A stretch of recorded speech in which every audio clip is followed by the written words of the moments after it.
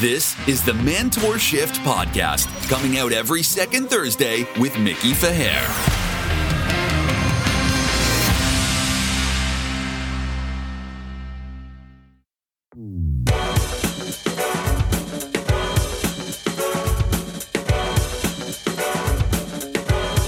Welcome to Mentor Shift, man. This is Mickey Faher, your host. Today's show is brought to you by Mindset Maps International.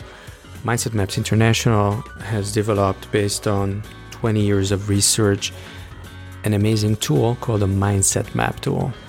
If you go to www.mindset-maps.com, you can also take the Success Mindset Maps inventory, which allows you to map out your current mindset in relationship to a specific business goal or life goal that you have right now in focus, and compares it to that of very successful purpose-driven entrepreneurs such as Anita Roddick, who founded the Body Shop, or Steve Jobs, or Muhammad Yunus, who was an amazing entrepreneur, is an amazing entrepreneur in India and started the microcredit business there. So it's a great opportunity because we take, mindset for granted. We think that if we have a goal, we have the right mindset for it. But many times, don't we realize, wow, if only my mindset would have been a little different, I would have done it. So I encourage you to try the Mindset Maps tools. And it's again at www.mindset-maps.com. Also, if you like our show, if you like what we're doing, please give us a good rating, give us a review, and also subscribe on your favorite podcast platform to Mentorship so that you can always hear firsthand very quickly. You don't have to do anything. Please join me in welcoming Kwong Yue Yang. And I'm very happy to have you here from the lovely city of Canberra, Australia. And I know that you're a global citizen. You are a public speaker, a Toastmaster participant. You have moved up on the World Championship twice, each time second place. And I know that you want to win the first place, so we're gonna have to talk about that.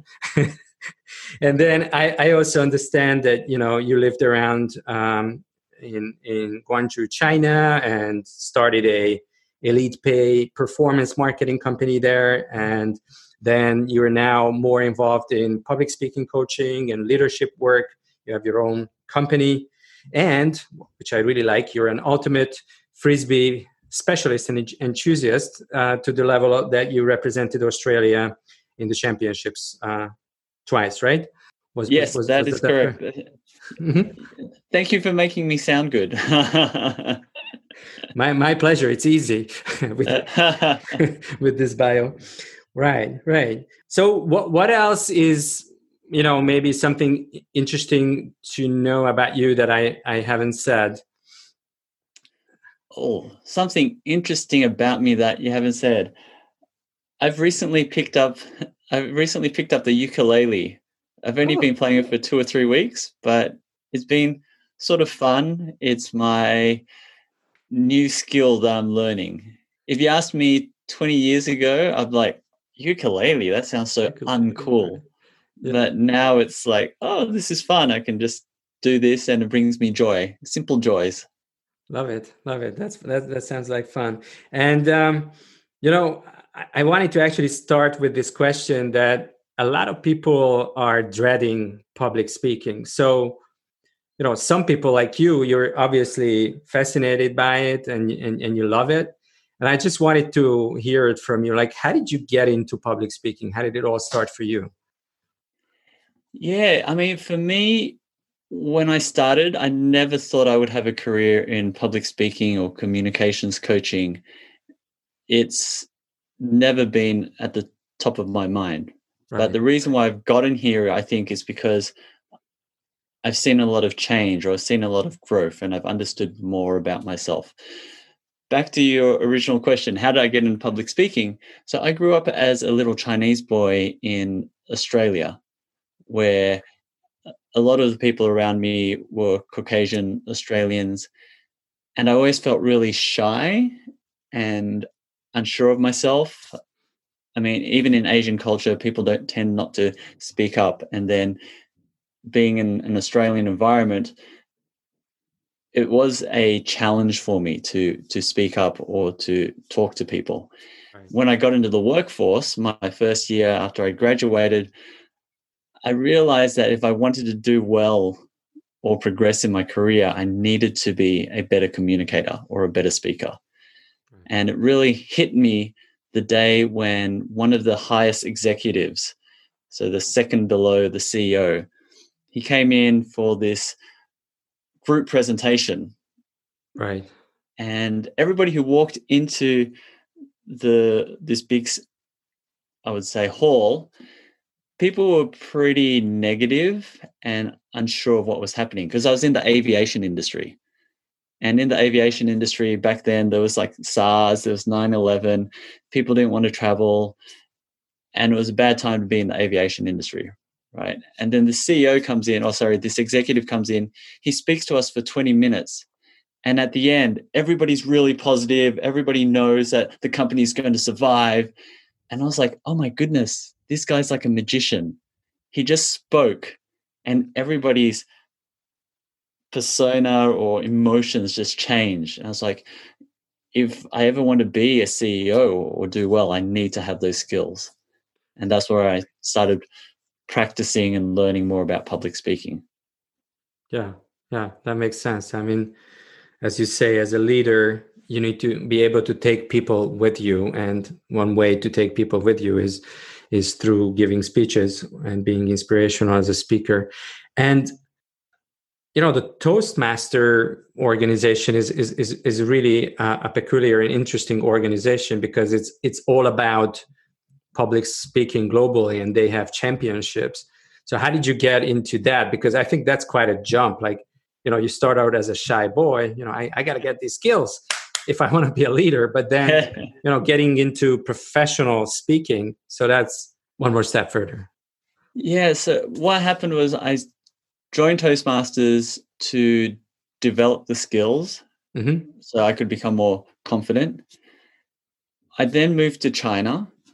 And when I moved to China, I didn't have an outlet where I could really use my English or to speak to people who were speaking English. Right. And so I joined Toastmasters just to find some friends who were English speakers, because I was feeling a bit homesick and it felt weird moving to a new city where I could barely speak the language. Whilst I was at Toastmasters there, I found out there were these contests. I entered these contests. There was a humorous speech contest, what they call an evaluation contest. I actually did quite well in the contest within China. Then when I was back in Australia for a holiday, I was telling people, I won these contests in China. And they were saying to me, you're cheating. I'm like, what do you mean I'm cheating? And they said, well, you're using English in these contests, but you're in China where everybody is a second language speaker. Right. So you have an unfair advantage. Yeah. And I was like, oh, I never thought about that at all. And then when I found out there was this other speech contest, this international speech contest, which was a contest with people from all around the world, I went, oh, I need to try that, because I need to prove to myself that I can speak in an audience which is international from all around the world. And I think that was important for me from a personal perspective, because, like I said earlier, I'd grown up being really shy, not being sure of myself. And then in the workplace, I wouldn't be able to speak up because I would feel like my opinion wasn't required. So I needed to prove to myself that I could actually talk to people from all around the world and engage with them. Right. Nice challenge. And I'm curious, is when you learn to speak professionally, does that actually boost your confidence? I mean, I totally understand that as a speaker, you become more professional and you're more confident in speaking because you're used to it. But does that actually transfer over to other areas of your life, you think? Definitely. I think it definitely helps in many ways. I'd say the first thing it helps is that you're confident on stage. Right. But even being confident on stage, after a while, I was confident on stage, but once I got off stage, I was still shy. Right. But what I found was, because I was confident on stage, more people would come up to talk to me, and I actually had to talk to more people. And it did feel uncomfortable at first, all the small talk and trying to connect with people. But as I got more experience, I found that I was building my confidence in having one-on-one conversations and small group conversations. Right. And that's just as important as speaking up on stage, right? Speaking to people in a one-on-one smaller group, that's in itself is actually a skill, and public speaking as well. Right. So that's something I definitely learnt. Mm-hmm. In terms of the whole contest, it also helped me understand more about myself as a person. So what were my values, what were my beliefs, and what made me tick? And once I understood more about myself, it was then easier for me to feel confident around other people. Right. Very interesting. Yeah. Yeah. And I sort of expected that you would say that. And, I want to ask you, so can we go as far as to say that speaking is for everybody, and, everybody should give it a shot, because, it has so much value in terms of making you more successful, more marketable wherever you work. But it also, like if you're confident in speaking, as you said, you're better off building rapport with people. So one-on-one, you can do better as well. Yeah. I mean, every day we wake up, we get out of bed and we speak to people. Right. Whether it's over Zoom, it's on the phone, we're always communicating with someone. So it's about speaking and it's about listening. And we have to be able to do both. It's not just what's up on stage. So I think a lot of people think public speaking is standing up on stage or in front of a big group of people. I like to just think of it as speaking, and we just need to be better communicators with everyone. Yeah. And it makes a huge difference. And the thing is, everybody can communicate. Everyone can speak. We do it every day. We speak to our mums, our dads, our friends, our colleagues. And it's just taking those skills that we have and then making sure we can do it in front of a group, or even just fine-tuning these one-on-one skills.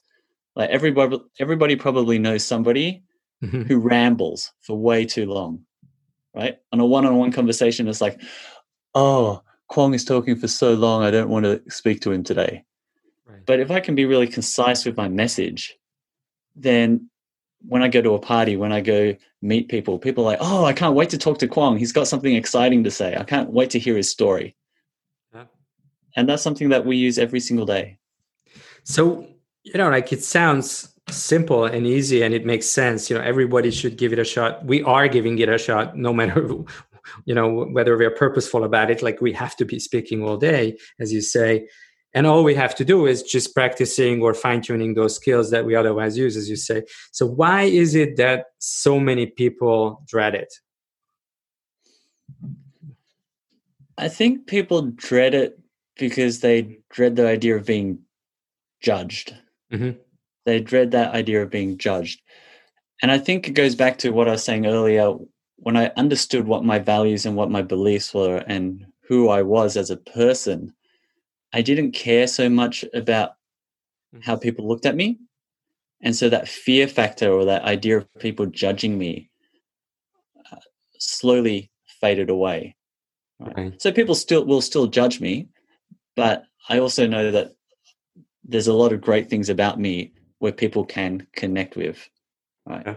So I think if you're out there and you can make someone laugh in a conversation, or if you're out there and you have friends, then it means that you can connect with someone. And there are great qualities that you have that people like. So don't be so scared about how people judge you. Be who you are, build that connection. Obviously, you don't want to be someone who's arrogant or anyone who is sort of insulting people, but you will have qualities that you can connect with others. Makes sense, right?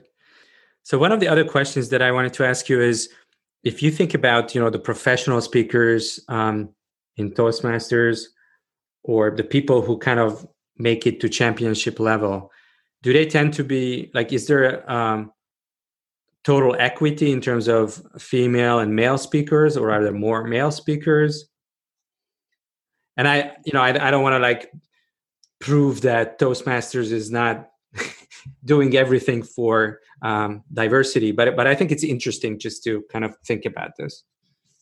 Yeah, it is interesting. I would say that when you reach the final stage, the finals, from the ones that I've participated in and watched, there are usually always more men than there are females. Right. So right. Go ahead. Yeah. Yeah. So that's making that final stage. Now, there are many stages. Yeah. And I would say at some of the different stages, though, there are actually more women. So, for example, in China, I feel like there are more women who participate and more women who make it to what we call the semifinals in those countries. Right. But when you get to the end, it feels like there are usually more men who make it to the semifinals or finals at the international stage. Mm-hmm. Interesting.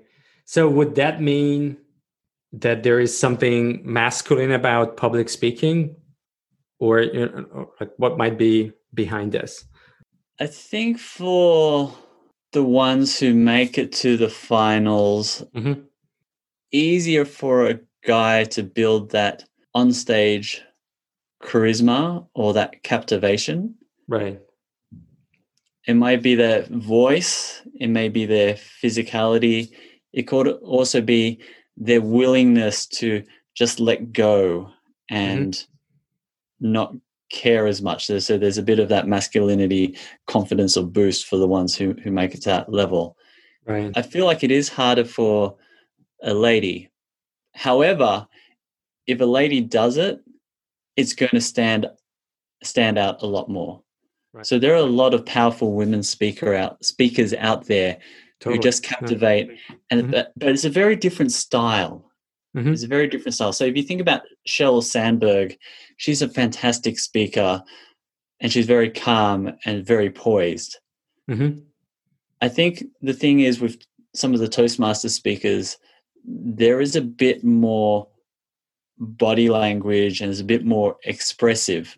Right. So when a lady does it, it may not look as natural, but a lady could do a very sort of powerful speech and a powerful story, but it's judged in a different way when we talk about Toastmasters and the judging ballot. Right. Absolutely. Yeah, I hear you. I think, I have heard some pretty powerful women speakers, and to me, what's interesting, and I'm kind of looking at things through these lens of masculinity and femininity, because I actually believe that your gender, so whatever you identify as your gender, doesn't define your masculinity.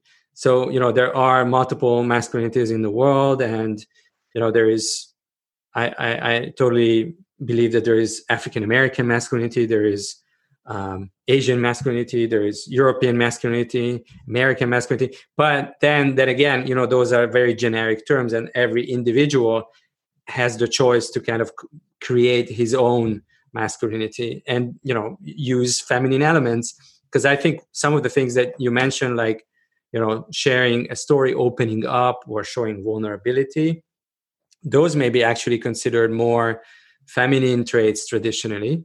And I think as a great speaker, you need to kind of be able to bring all that in. Would you agree with that characterization? Yeah. I would agree with that. Yeah, definitely agree with that. I would also say that there's this element of having to connect with people emotionally and to have that emotional intelligence. Right.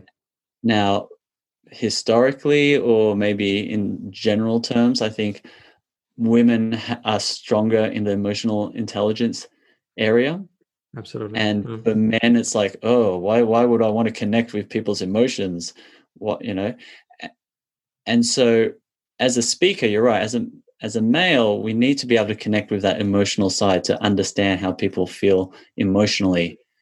And we need to be able to connect with that if we want to be good communicators. Right. How did you learn that?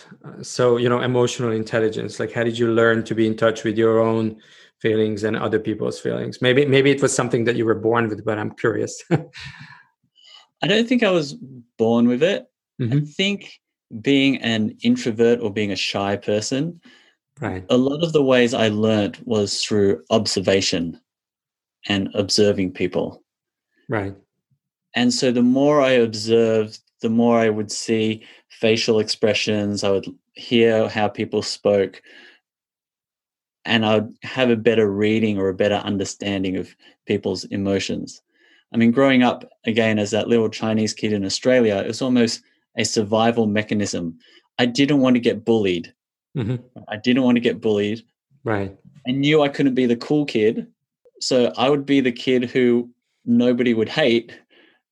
So I would try to work out, how do I make sure people don't hate me so I don't get bullied, right? And I think just that way, learning and observing and talking to people really helped. Were you ever, like as you grew up, it's probably, as you say, a pretty challenging position to be a little Chinese boy in Australia, even though you would think that the society is embracing, immigrants, and it's a very kind of open society, but it is challenging because you're different. And so as you kind of grew up, did you ever intentionally think about, what kind of a boy do you want to be, or what kind of a man do you need to be to succeed in life?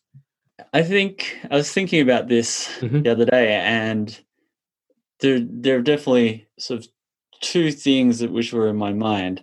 And this happens for anyone who is either growing up in a different culture from what they ethnically are.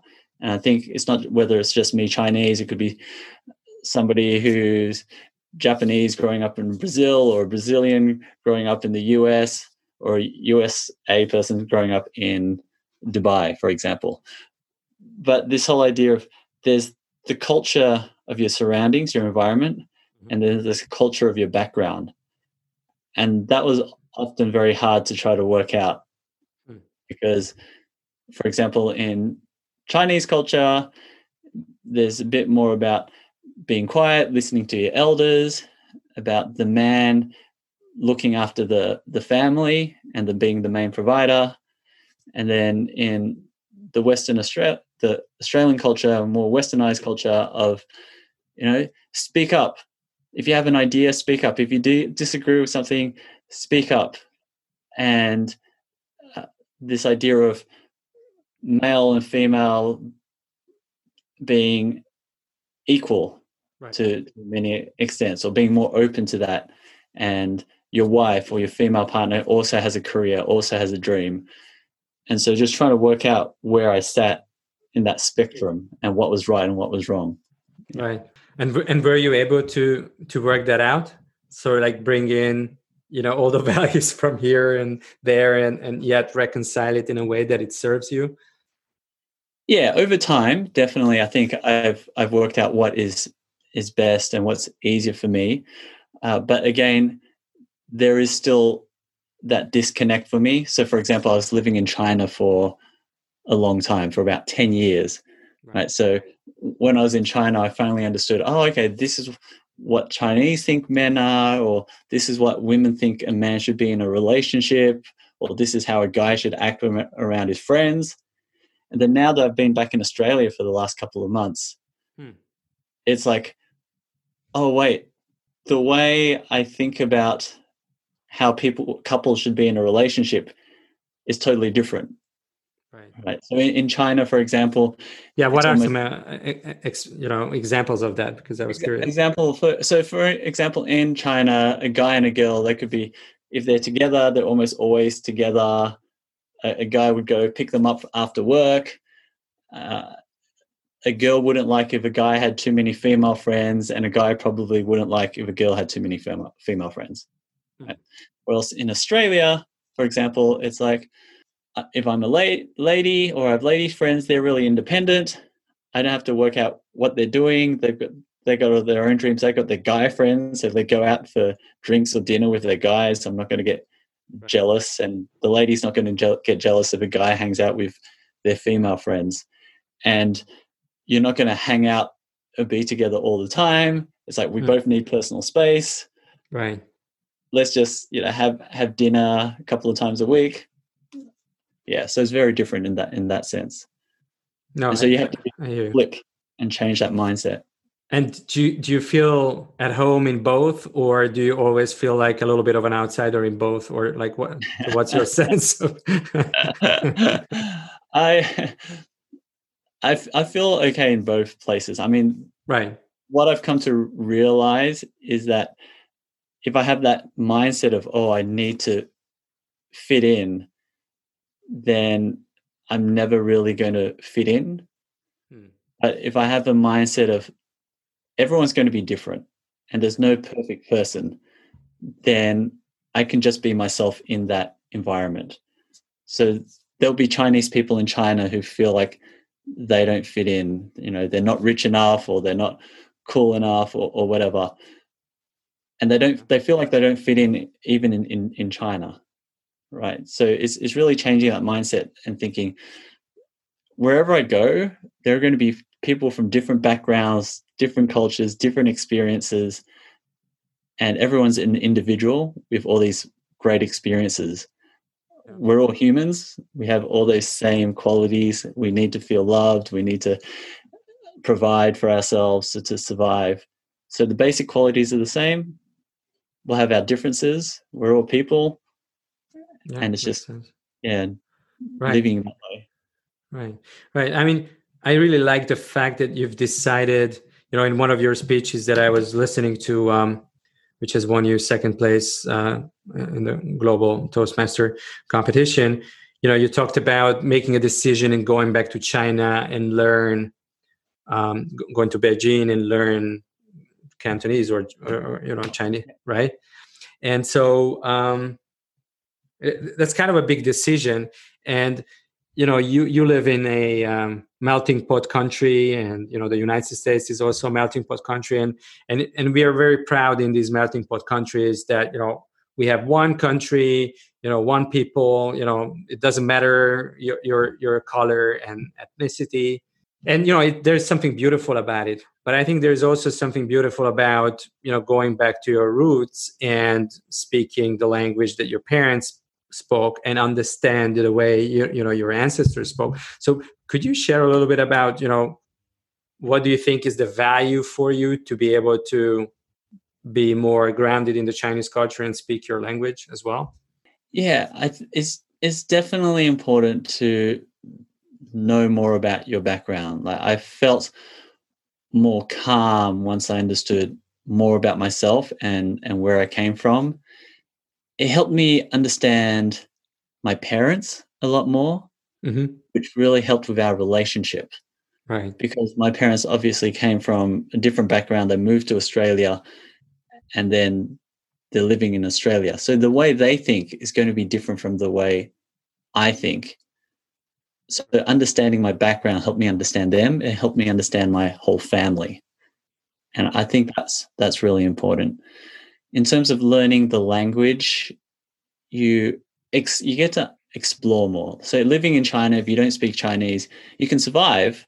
But if you can speak the language, you can learn so much more about the culture. You can get more out of it. And I think just being able to unlock the door to find out more about anything is just an amazing feeling.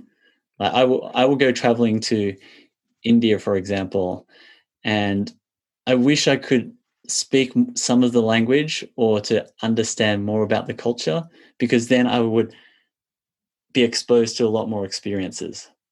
I'll go into a restaurant and I'll order the same thing because that's the only thing I know that I can order. But if I had an Indian friend who was with me and they would say, oh, we should try this and this, and then speak to the waiter, all of a sudden I'll have this amazing different feast, which I would never have had a chance to get to. Yeah. And so understanding a different language opens your doors to everything. And if you can understand more about yourself, and where you come from. I think that's an amazing feeling. Right. No, I couldn't agree more. And there are so many men that I work with and women, and I always ask, where are you from? What's your name? What's the story? And you get to hear amazing things, but very often, by the way, what you hear is, well, we came from Russia, but we don't speak Russian, or we came from Brazil, but we no longer speak Portuguese at home. And people seem to know very little about their like ancestors and culture. And I think, as you say, there's something about understanding where I come from and then feeling kind of easier about the world and more curious. And I no longer have to fit in, because I know nobody fits in. We're all so different. Yeah, no, totally agree. And again, if we go back to that idea of emotional intelligence as well, I think it helps with that emotional intelligence side as well, because once you're more curious about understanding different cultures, understanding more about your background, and realizing that different people come from different backgrounds, like there's this whole idea, I would say there are two levels. There's this level where, all right, we understand that the people are from different backgrounds, right? Everyone knows that. Everyone thinks that, oh, I'm not going to judge this person because of their different background, or they believe this because of that background. Everyone knows that. But then to really truly understand it is really different. Like to really truly understand, oh, that person's from Russia, and they've got all these different experiences, or this is how their parents grew up, which is totally different from mine, but it helps explain many things, and I can really understand that, and I can find out more. That feeling is totally different. Yeah.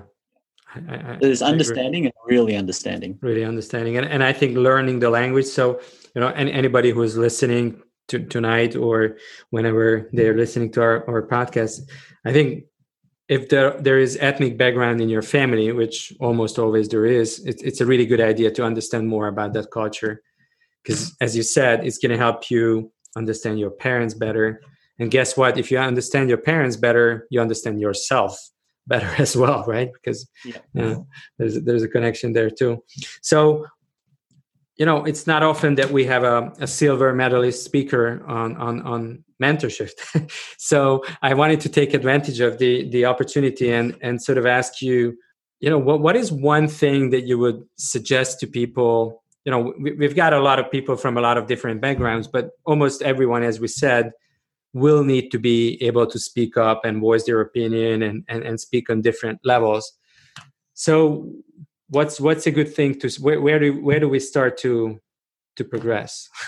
Yeah, I think one of the most important things for me, being someone who's spoken all around the world in different countries with different groups, I think one of the most important things is really understanding your audience. Understanding your audience, taking your time to understand your audience, because once you understand your audience, then you know how you can take your message and tweak it so that it aligns with the audience. Right. Okay. You need to build that connection with your audience and align and build that rapport with your audience in order to get your information across. If you just speak based on your cool message, but you don't build that connection with your audience isn't going to listen to it. So this could be as simple as finding out, all right, is it 80% women in the audience and 20% men? Right? Or is it 90% men and only 10% women? Or is it in your audience, are you speaking to people all from China? So they may not be native English speakers, so you may have to change the words you use. You may need to slow down. Right. Or are you speaking in Europe where there are different Europeans? And again, what's the mix? Is it British people? Is it German people? Is it mixed from all over Europe? Right. In the United States, West Coast versus East Coast. I know that there is a difference in personalities and the way people speak. So how would you tweak that information or your delivery style so that you can connect with your audience better? Right. So I think that's probably the biggest thing that people can do. In terms of how people do that, there are a few ways. There's one, if you're speaking, there must be somebody who's organizing it. So ask the organizer to get some background about the audience. The second thing that I like to do is I like to go to events early. So when I go to the event early, I just look around, I talk to people, I try to get a gauge of what people are like. I ask them questions, either about them or their peers in that area. And so I have a better gauge of the audience. And this actually has an additional benefit, so that when I actually go speak up on stage, I actually feel more confident and calm because I've met people which I know are in the audience. And I feel like I've got friends in the audience already. So I'm speaking to them and they're nodding their heads. So I feel confident. Like it. That brings up the question that, let's say, that you're going to be speaking, you show up early, you do some research before, and when you get there and you speak to people, as you said, and so you develop some relationships and get a feel for the room. So do you actually adapt your speech? So because often people believe that, when we see politicians and others speaking, they're reading stuff. So how much of it is really like spontaneous that you adopt as you go? I would, how do I say this? I've changed over time in the way I deliver. I used to write out my scripts and have it very formulated. Right. Whereas now it's more, what are my dot points? What is the rough flow? Right, which allows you more flexibility then. Which allows me more flexibility. I still know what are the points I need to hit. And if I veer off on a tangent, I still know how to come back into the main messages and the main frame. Now, obviously, this also, you have to take into account how long you're speaking for. So if you're speaking for 10 minutes versus an hour, like you can't, for an hour, it's really hard to script it and to learn it, and you don't want to be robotic. So dot points are probably the best way, knowing the major points you want to get across and the flow. And that will help you adjust to the audience or anything that's happening. Right. I would say there's one more little tip. I'll give one more little tip, is that you can still stick to what you have planned, but as long as you add one or two things which look like you've adjusted to the audience, then people will feel like you've made it just for them. Right.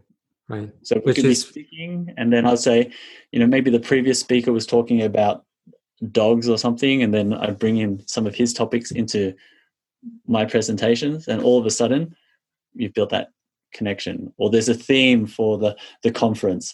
How do I take some of that and add it into my presentation? And people will feel like you've just done it for them. Yeah, that sounds way more tailored than just kind of coming with a general message.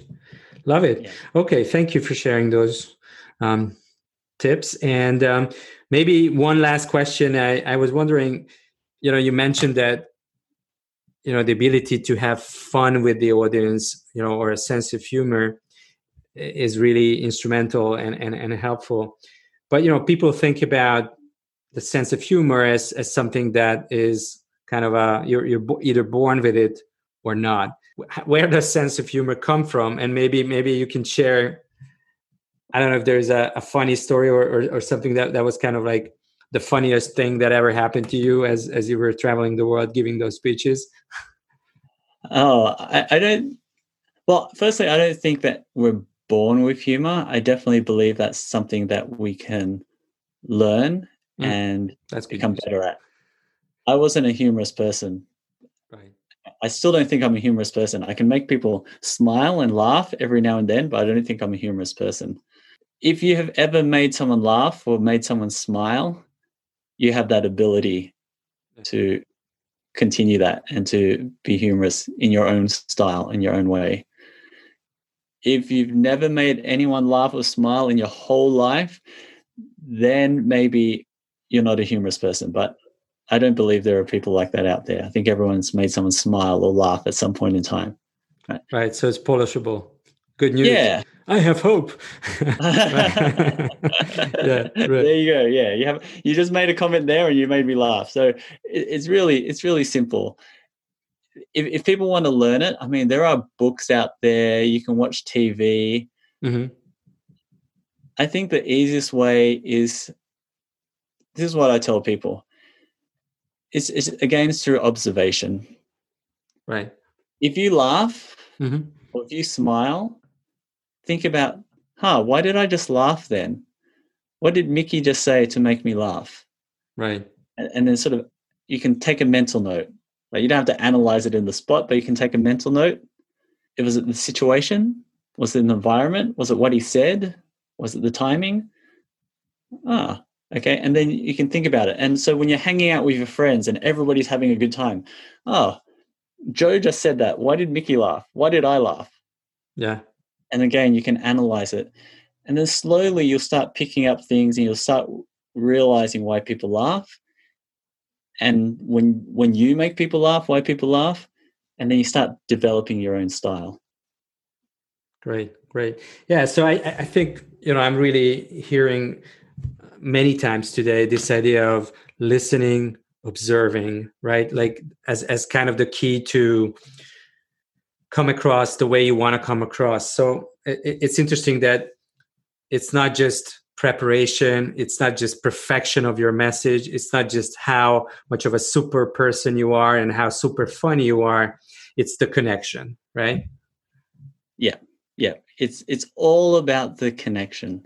If you learn how to connect with people, then you can start passing that information or sending that information through to them. And that's the most important thing. And in order to build a connection, you need to understand people. Yeah. It's not what we say that people receive, it's what they decide to receive that they will receive. So if you can understand how they receive information, how they get information, then you can communicate with them. Right. And it all starts with engaging, right? Like, you can't sit in the room. You can't just, stand in front of the mirror and practice. It happens in the action, as you said, showing up early, opening that conversation, putting yourself out there. So yeah, I think that's a lovely message for tonight and for today. So thank you so much for being here and sharing your wisdom. And are you going to go for the first place? Are you still planning to do that? I will eventually. I'm thinking this year whether, as in for the next contest season, whether I will take a break. We'll see how it goes. I'm sure there are many people going, yay, Kwong's going to take a break. For me, when I enter the contest, it's not so much about the winning. It's about what I'm going to learn through the journey, because it's quite a long journey. It's a couple of months. So I want to make sure I'm learning something, and I want to identify what I'm trying to learn. So we'll see. If I can work out what I'm going to learn, then I'll definitely join. Otherwise, I may just take a break and put my focus in my ukulele or something else. Great. Sounds like fun. Thank you for being here again, and good luck if you decide to compete. And I think, what you just said is a good closing ending statement. It's not just about the winning, it's about the journey and what you're going to learn on the journey. All right. So true. Thanks, Kwong. Thanks, Vicky. Have a good one.